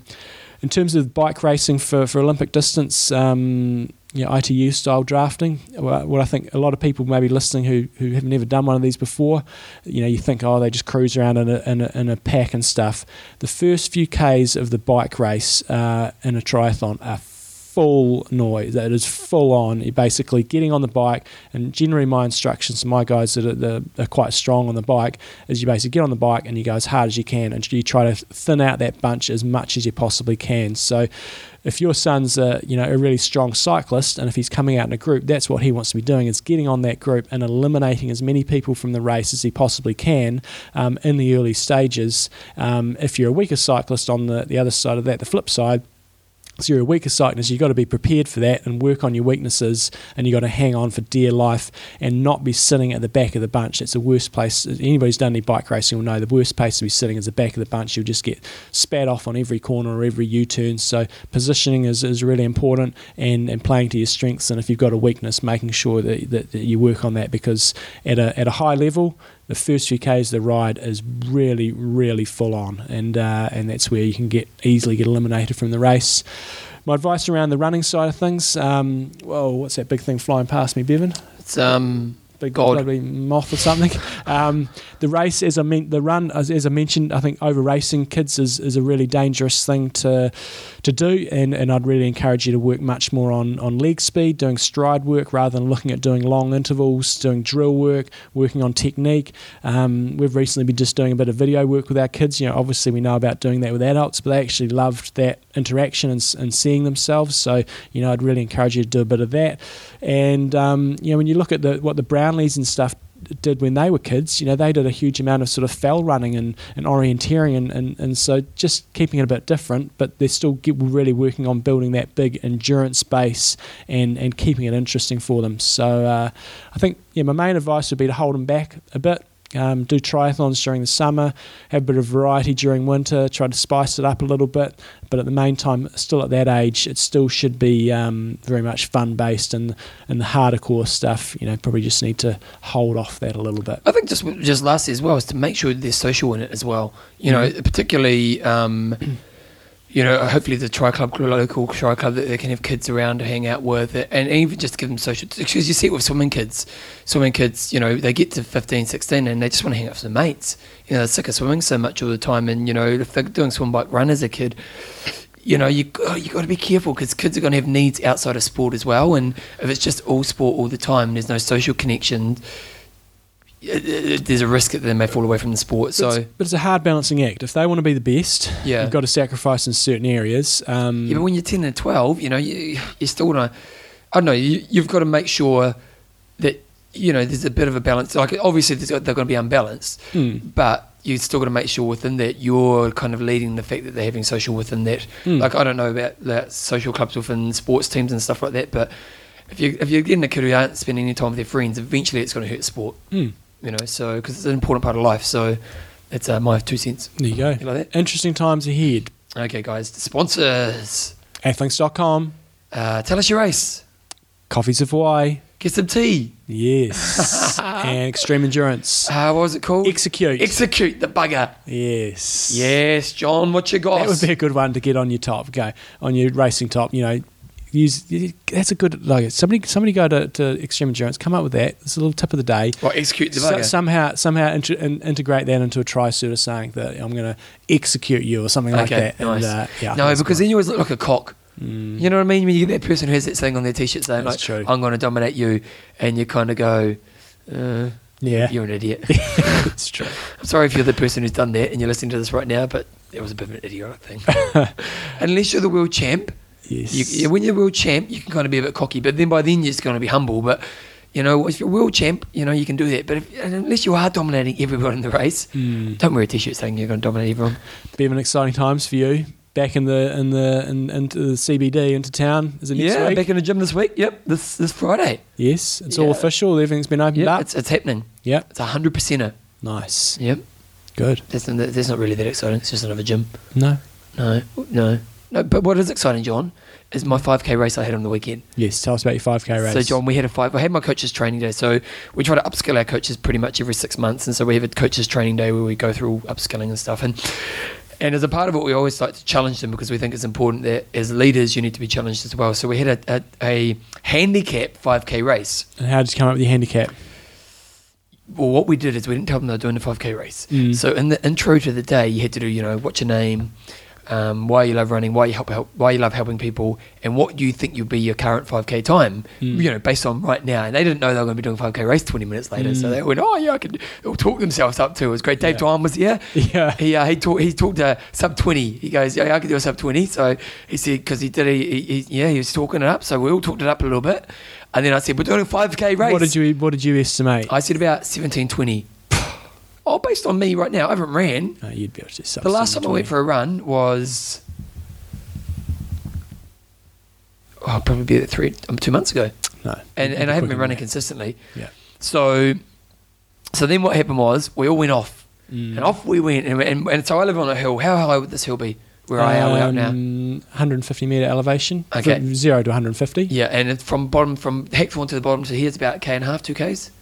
Yeah. For probably not that far, but yeah, ballpark. Yeah, ballpark. So you pretty much start the race going straight downhill. This is a 10% gradient, basically. Yeah, so average. we did a bit of 5-minute warm-up, and then everyone took off. Down the bottom hill, bang! And I just thought, well, if I'm going to win this thing, my best chance is just to blitz myself on the way down. So I leaned into it. I was roadrunner legs down that hill, posture up and swinging my arms around like crazy. I made some good ground on the way because I saw some of the people in front of me as I came around the corner, past Dave Dwan, loving it. He goes to me afterwards, what was my form like? And I was like, mate, did you hear me? I'm like, I wasn't checking out his form. But anyway, so then went round the bottom of the hill, probably about 2.5 Ks at the bottom of the hill. And then we had to run back up the hill to the top. Yeah, and I was suffering, John. I was in Never Land. But there was one more guy, Aaron, was in front of me, and I could see him up in the distance. So you did an epic camp style race. You rigged it so you could win. There I you was go. honest. I honestly thought around now, because the last time I did the 5K time trial was before I did the Christchurch Half Marathon. Yeah. And that day I only did like a 16:50. And that was when I was running a little bit. So I kind of figured 17:20 is probably about right. Saw him up in front of me. I was in hurt world, but I could see I was catching. But I was kind of, you know, when you're in that race where you're close enough to catch them, but also not close enough to catch them. Kind of the perfect place to be in pain. So I thought, I'm not going to get there. I thought, okay, just focus on process, knees up, high turnover, and all the posture, blah blah blah. Slowly started catching him. Got him in the end, John. Rigged. It isn't. Rigged. Ended up doing 17:40 On an up-down course. Yeah. Yeah, 17:20. Not happening. Accurate. It was accurate too. 5K. It's like my 36-minute call for my 10K the other day. Yeah, exactly. Yeah. But I have to say, I haven't ran that hard in a while because most of the running I do is I don't run that hard. You know what I mean? Like it's just like, I'm not really going hardcore for anything. Man, I was in a world of hurt at the end. But it's so good for you. Yes. Hey, like it is like as much as I'm in so much pain even today, and this is Tuesday and I did it on Saturday. It's just so good to go to that place. I love it. I love it when you go to that place where you just never land and doubting yourself and can I hold it. I love that place. So did you beat Joe? She didn't run because she's not a coach. She's admin. Yeah. I won, John. If that had been Jo up in front of you, would you have taken her down, or would you just give her the... Jo's funny, really, because Jo's not a competitive soul. Yeah. No, she's not. She's really not. Like one day for our groups, because Jo always runs the group, and Jo's a good little runner. She's I think she's done like a 1:34 for a half, so she's a good little runner. And we had a race day one day with all the running groups, and her and this other girl were coming in together, and someone goes, "Oh, will Jo be able to beat her?" And I said, even if Jo would, she wouldn't try.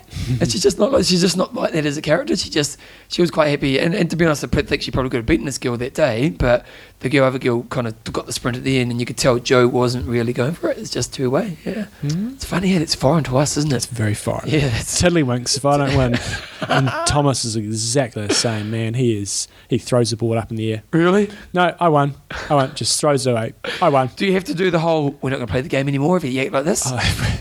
Everything about him is just full on. Seatbelt race, get in the car. I won. No, you didn't. I put my seatbelt on first. No, I won. You're grounded. You're grounded. Okay, it was a tie. We'll sit on a tie. No. So what's your gossip? Got behavioural issues with our Belinda? daughter. With Belinda as well. What's the issue? She's switched from being... How old is she now? She's just turning 3 this week. She had a birthday party yesterday, or Sunday. So what's the behaviour issue, John? She's just gone from being perfect little princess. Really? She was a good kid? Hitting people over the head with things. Oh, no. So she's the embarrassing child too now, eh? When you're out and about. Oh, it's not my child. So how do you stop that? Well, we're trying to work on strategies at the moment. We had a bit of a strategy meeting last night. Nice. Strategy? The laundry's going to come into action again. Nice. I had a friend who their child, kids all go through these stages, and their child was going through this middle of the night stage, and it was just being horrible in the middle of the night. So they locked her in the carriage. It's totally empathise with that. They locked her in the carriage and just bawling her eyes out. Are you going to be good? I promise. They brought her back in, and no, it's challenging times ahead. I love that about parenting. Like Tyler's actually, it's interesting because most people say teenage years are the hardest, and to be honest, Tyler's just in this year she's always been a pretty good kid, but she's turned into this really great kid, and she's been really great recently, which is good. But I love it. What they bring out of you. Throttle them. Throttle the kids. Seriously. I remember once, because I think I once hit Tyler, because I'm not really into the hitting thing, and I once hit her, and even like 10 years later, I remember that time you hit me. But one time, I was so upset with her, I was so angry, and I knew I wasn't going to hit her, so I just sat on her. so yeah, kids, good times. So anyway, we're going to go... What was your strategy? Well, we're going to try... We've used the laundry effectively before. Yep. And she's 3, got to be in the laundry for 3 minutes. So nice. We'll see how that goes. I'll give you an update in a couple of weeks. I can't wait to hear. Yes. You have a goss? No, that's my big issue at the moment. Okay. I don't really have any big issues. You don't have any Russ? No. So, okay. I'm Russ. I mean, don't. Train hard. Train smart. Kia kaha.